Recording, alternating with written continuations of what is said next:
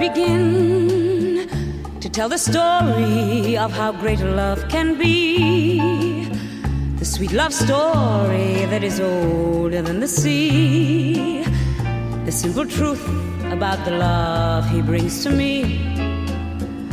Where do I start?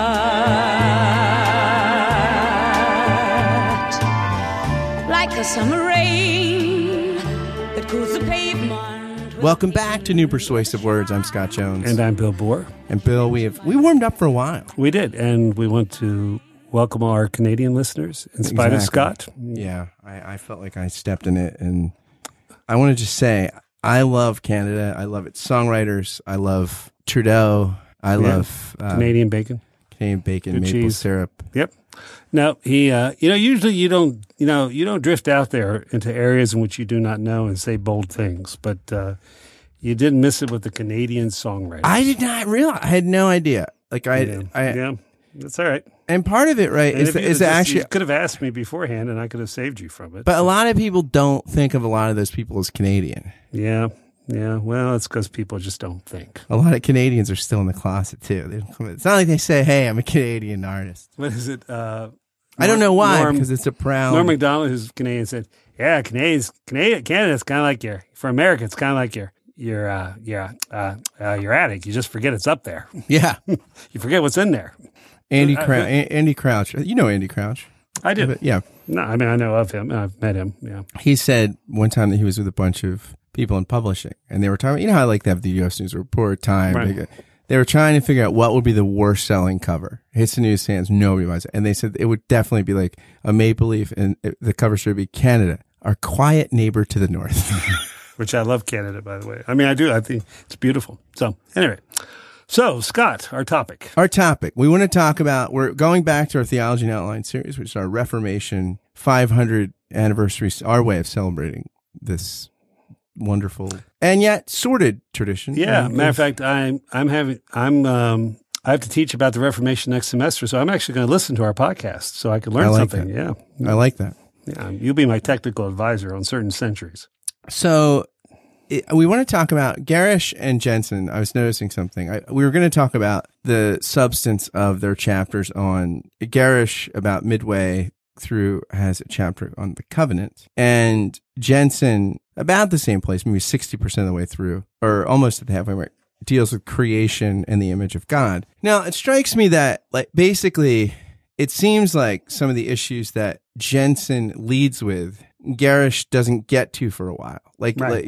Garish works through creation and works through what it means to be, a person in the image of God, and works through sin and evil and estrangement and these things, and then gets around to the covenant, and then gets around to Jesus. So, and before he deals with the person of Jesus, he deals with the work of Jesus. Jensen starts right out with Israel and Jesus. Yeah, and what I'm about to say about Garish is it's not an insult for me, but I think Garish. Okay.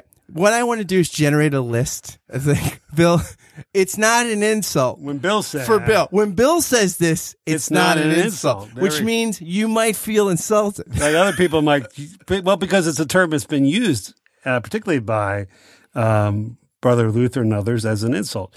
But I think Garish approaches this, and again, I'm a church history person, so I come at it, sometimes with archaic frameworks, but I think he's he takes more of a scholastic approach to these subjects and follows at some levels kind of what you would call a traditional systematic rhythm. I mean, he's not a slave to it. Whereas I think Jensen, and I've said this before, kind of goes at it more from a biblical, organic, the kind of the way it was built from the ground up. I think both are helpful. I think, I'm purely biblicist or purely, first came, Christ, the gospel, rule of faith, or before Christ, the Israel. I think that can really be helped by sometimes looking at it in a, more systematic way. And the same thing too, I think a more organic, historical, from the ground up kind of theology is a great corrective to a scholastic approach. I mean, I think both our tradition, the great tradition of the church, is richly served by both methodologies. I wouldn't want to say Garish is scholastic. I would want to say almost he's a pietist, not in the way of necessarily practice. I don't know about his practice, but because what separates him from, he doesn't talk metaphysically about God much. Like he talks more about the structure of the argument. The structure of the argument, yeah, is definitely, I mean, you're right. I think he self-consciously says that he's following Calvin and Schleiermacher in a lot of ways. Like, I mean, I think like Gerish's systematics, and he said that, he did this seminar for years at the University of Chicago. People like Randall Zachman, some of the great, Randall Zachman, I think is, I don't think it's even contestable at this point right now that he's the best Calvin scholar in the world. Gerish trained him. I mean, like, and they lots of these people that say with Gerish went through the seminar that Gerish would do on the Institutes and Schleiermacher's Christian Faith. By the way, I have to disclose, this could disillusion some of you, but I've discovered a recent letter that Calvin had written about his wife, and he once saw her ankle and was strangely warmed. Okay. Well, we got to get rid of that. We're making a joke about there's been a recent controversy about Karl Barth and some things in his. So it happened after the first editions of the Institutes we at least were written. have Rome's commentary. All right. So there you go. There we go. I'm sorry. Sorry. But it's Friday. It's funny. It was funny. I don't know to anybody but you and me, but it was funny. I mean, I laughed. All right. So the other three people who listen to us who get that joke. There actually might be 5. I was going to say 7. But there we go. But so, but I think Gerish, Schleiermacher wants to, part of his project is to make dogmatics such that it fits into the German university. And so he's saying, actually, I'm not talking about something metaphysical. I'm talking about the Christian experience of God, which is historical. It's a historical study. And so I think Gerish, in a similar way, is talking more about the Christian way of having faith, references God, references Christ, but references it from the perspective of studying, like giving expression to the faith of the church. And multiple times, Gerish, for those of you reading along, you'll see this, consciously chooses what he thinks is the sort of method and decisions that are in line with Calvin and Schleiermacher over against Barth. And of course, Jensen was one of Barth's students. Right. So, and if you look at the dogmatics, there's also a lot more Luther references than Calvin references. I think that's true. I don't know. I'm pretty sure that's true, but that makes sense. They were both doing a similar kind of thing. Yeah. Yeah. So, they are both people that I would have rather hung out with than Calvin. Yeah.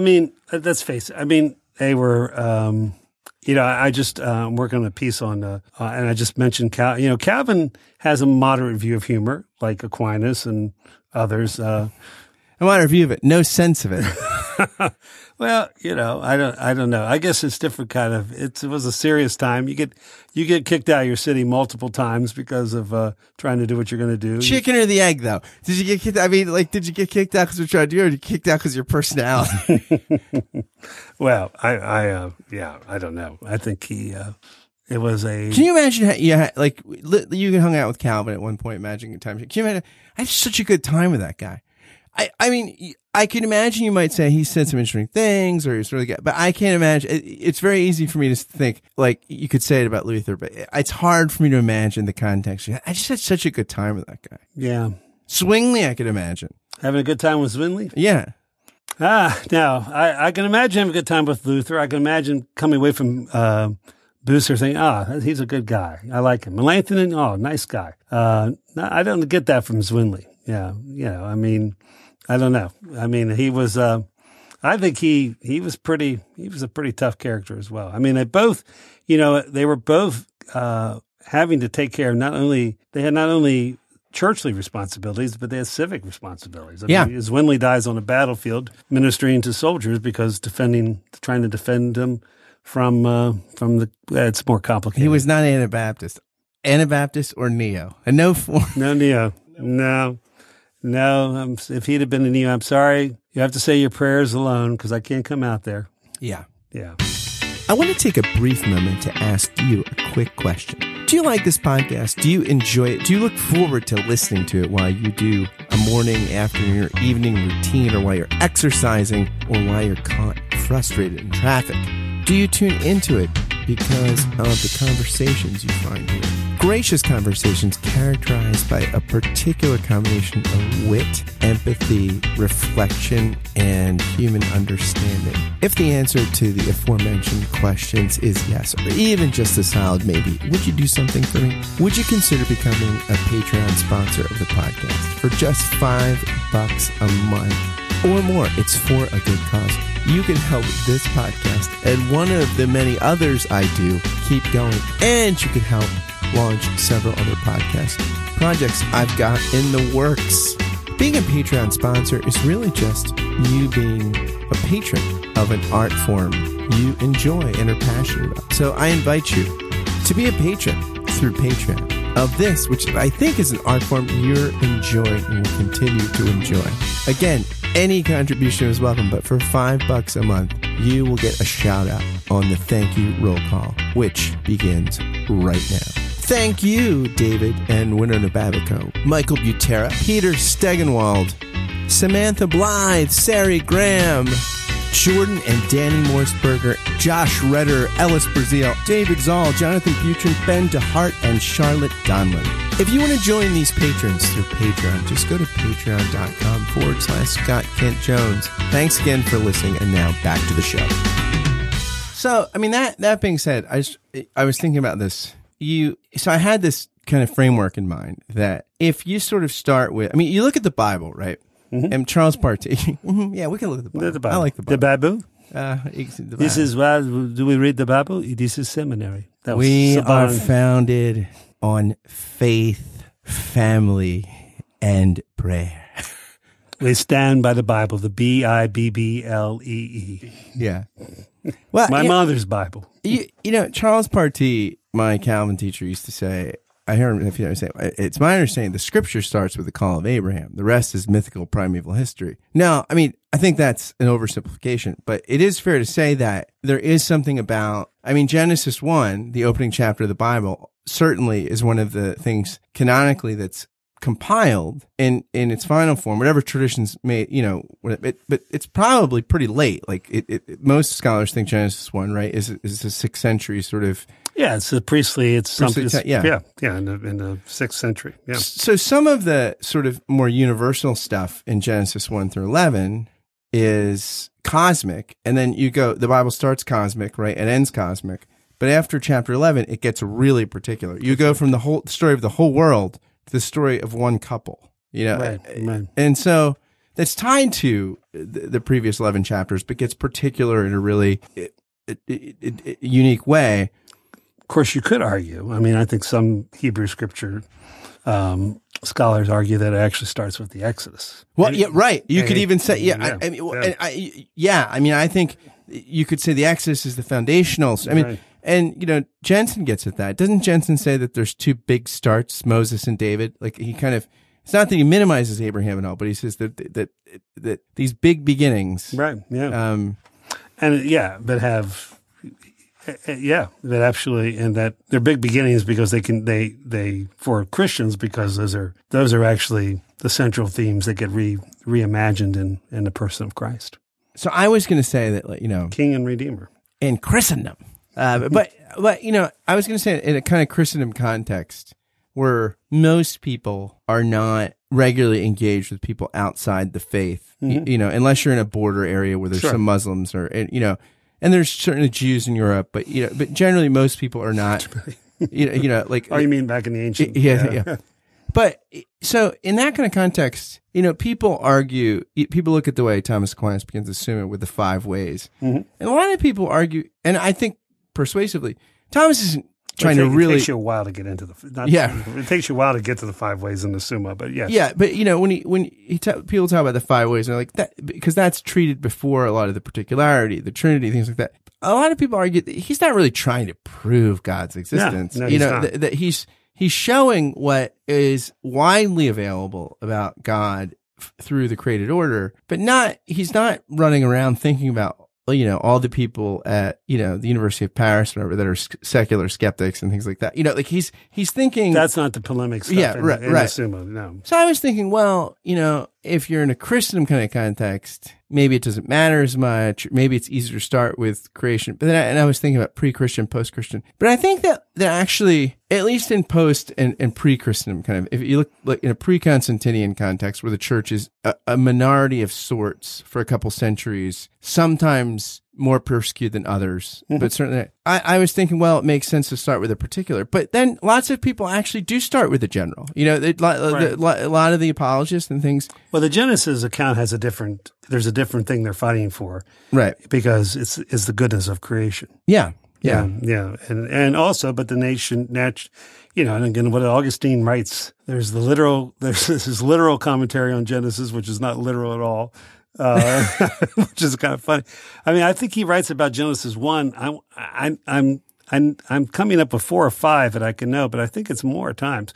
I mean, even one of the chapters in the end of Confessions is about as a mini commentary on Genesis, kind of a reconciling Platonism and Christianity or where they're different. So part of it is the nature of the relationship between, it's interesting, the universal in particular. Right. The nature between the creaturely world. How do you, in other words, part of it is how do we deal with the fact of all our ideals about what's above us, if we're Christians, the goodness of God, with what's actually happening down here.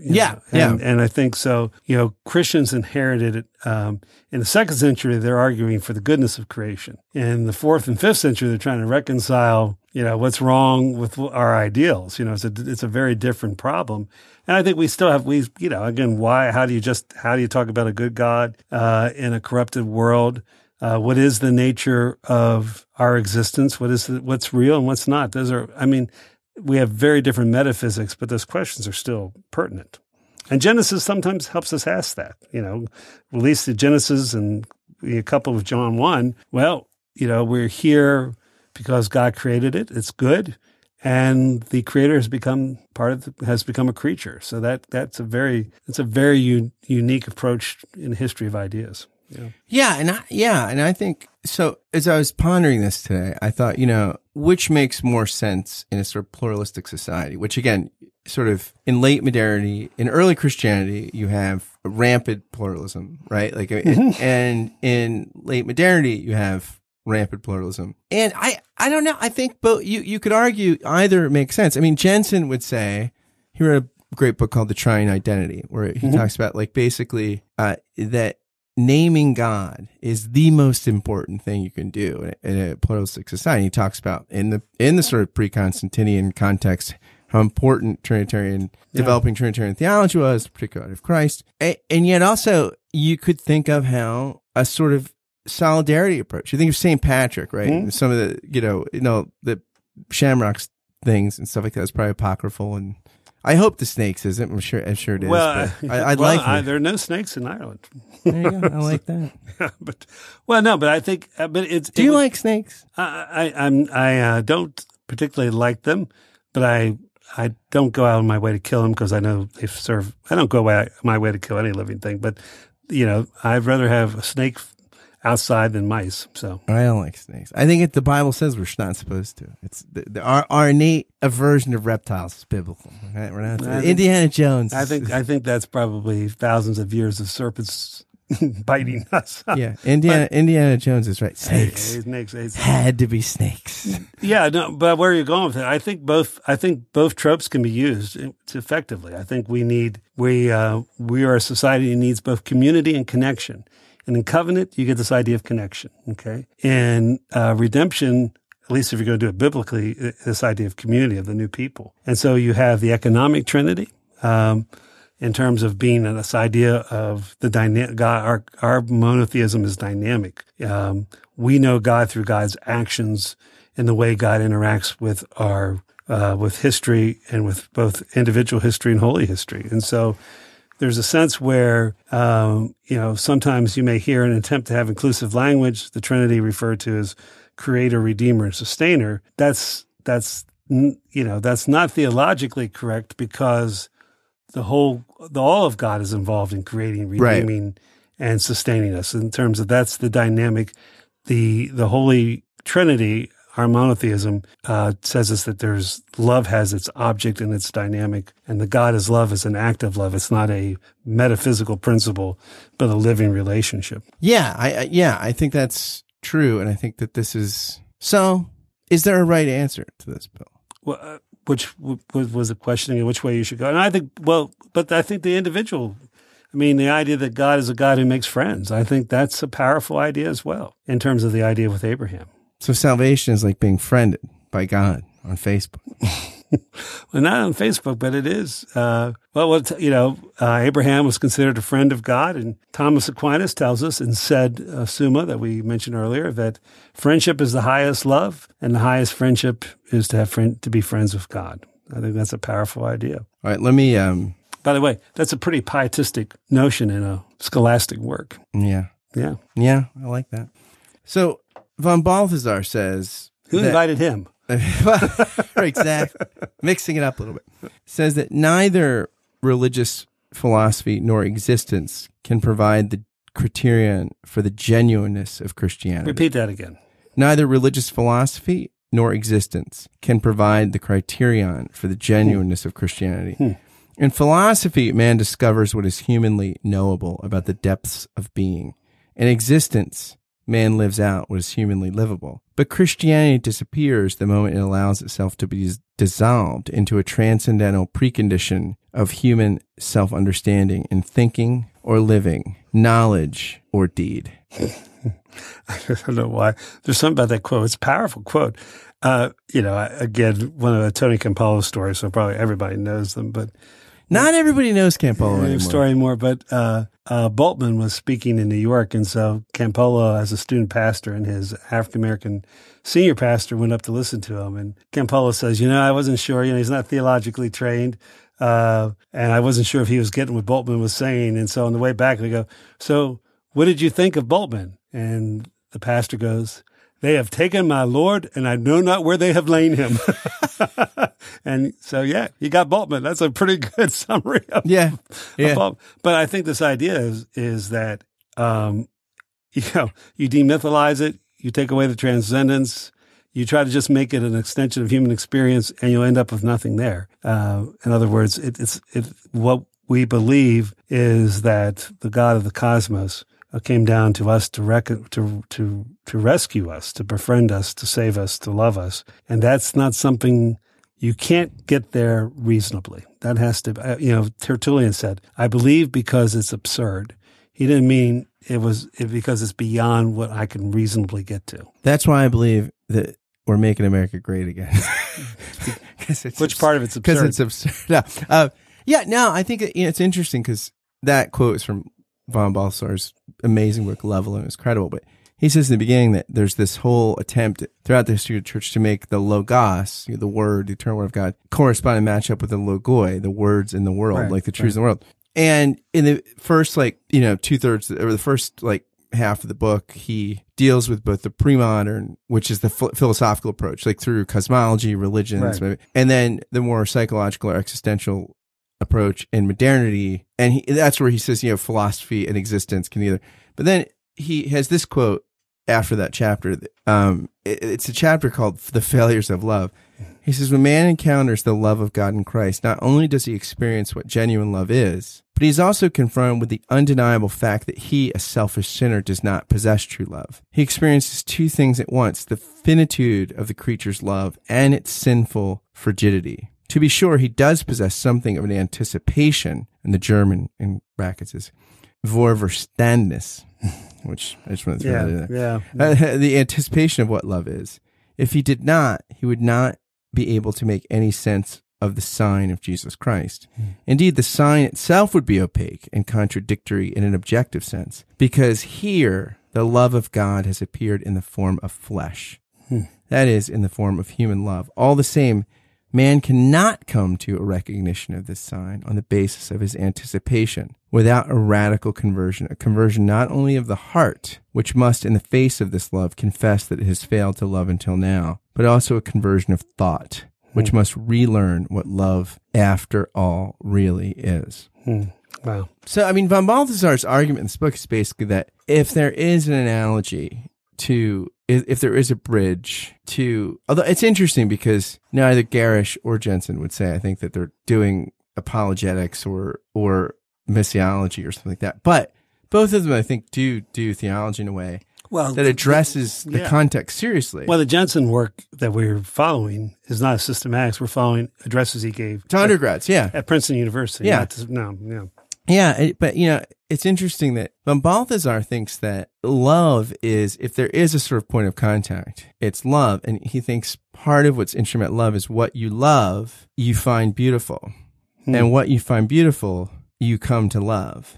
And that's when you fall in love. Sometimes somebody looks different to you, or a work of art seems like Suzanne. I didn't love that. I love that song now. First few times at 10 or 15 times, I didn't love it. Now I love it. Sounds different to me. But, that experience of, and he thinks this is what Revelation is like. And here he's trying to kind of unite the true, the good, and the beautiful. But it's interesting because maybe this, where von Balthasar starts with love, is maybe the sort of squaring the difference between like Jensen's particularity and Garish's attempt to sort of, in some way, do dogmatics on the front end with a sort of invitation to universality, but maybe love, because love is this universal need, right? And yet what he's saying there is that the source of it is completely particular, and it's in the incarnation of the God who is the God of Israel. Late I have loved you, beauty so ancient. Amen to that. Amen. Have a good weekend, folks.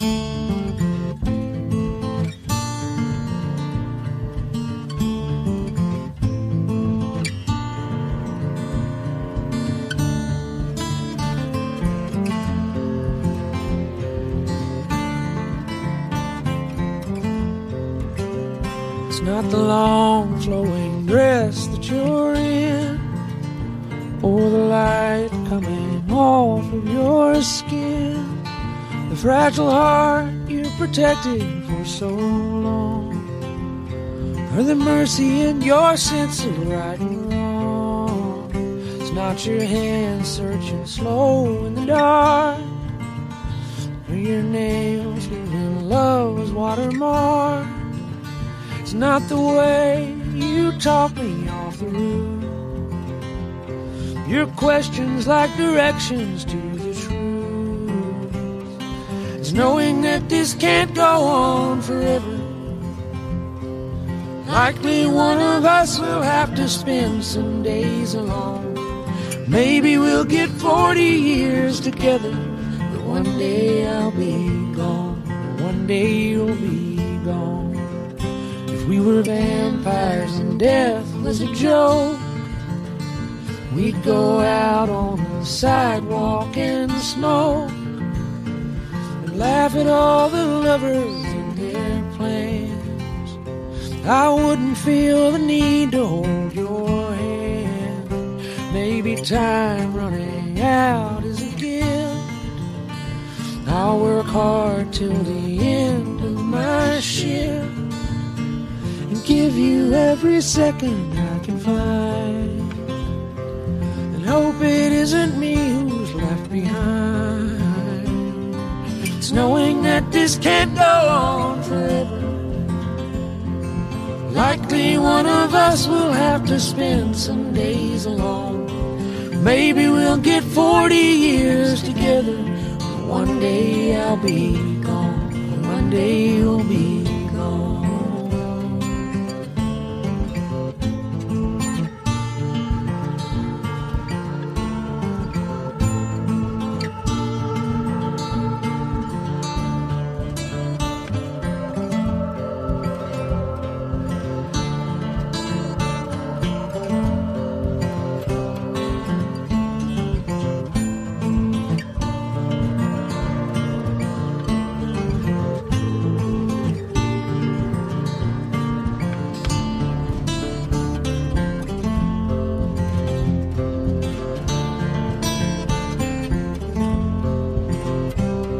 It's knowing that this can't go on forever. Likely one of us will have to spend some days alone. Maybe we'll get 40 years together. One day I'll be gone. One day you'll be gone.